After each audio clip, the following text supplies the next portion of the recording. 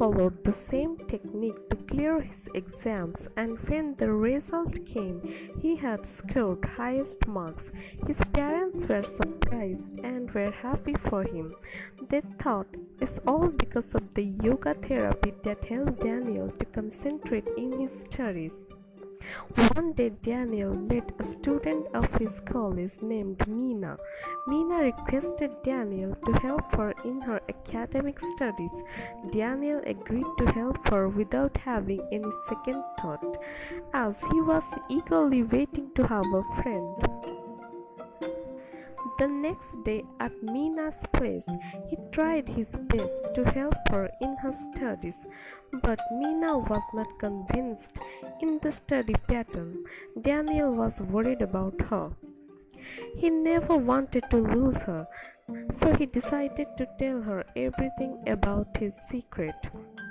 He told her that he had been having dreams of future, and that's how he managed to get the questions of the upcoming exams that helped him to score such a good marks.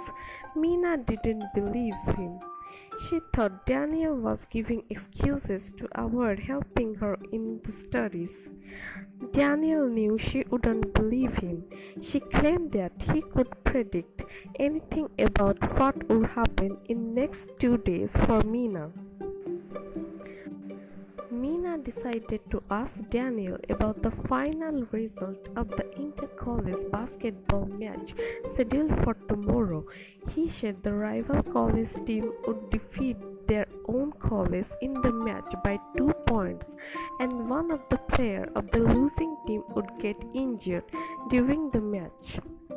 Next day in the basketball match, everything happened as per his prediction. Meena was surprised.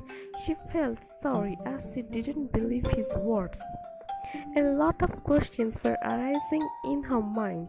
She went to Daniel's place and apologized him.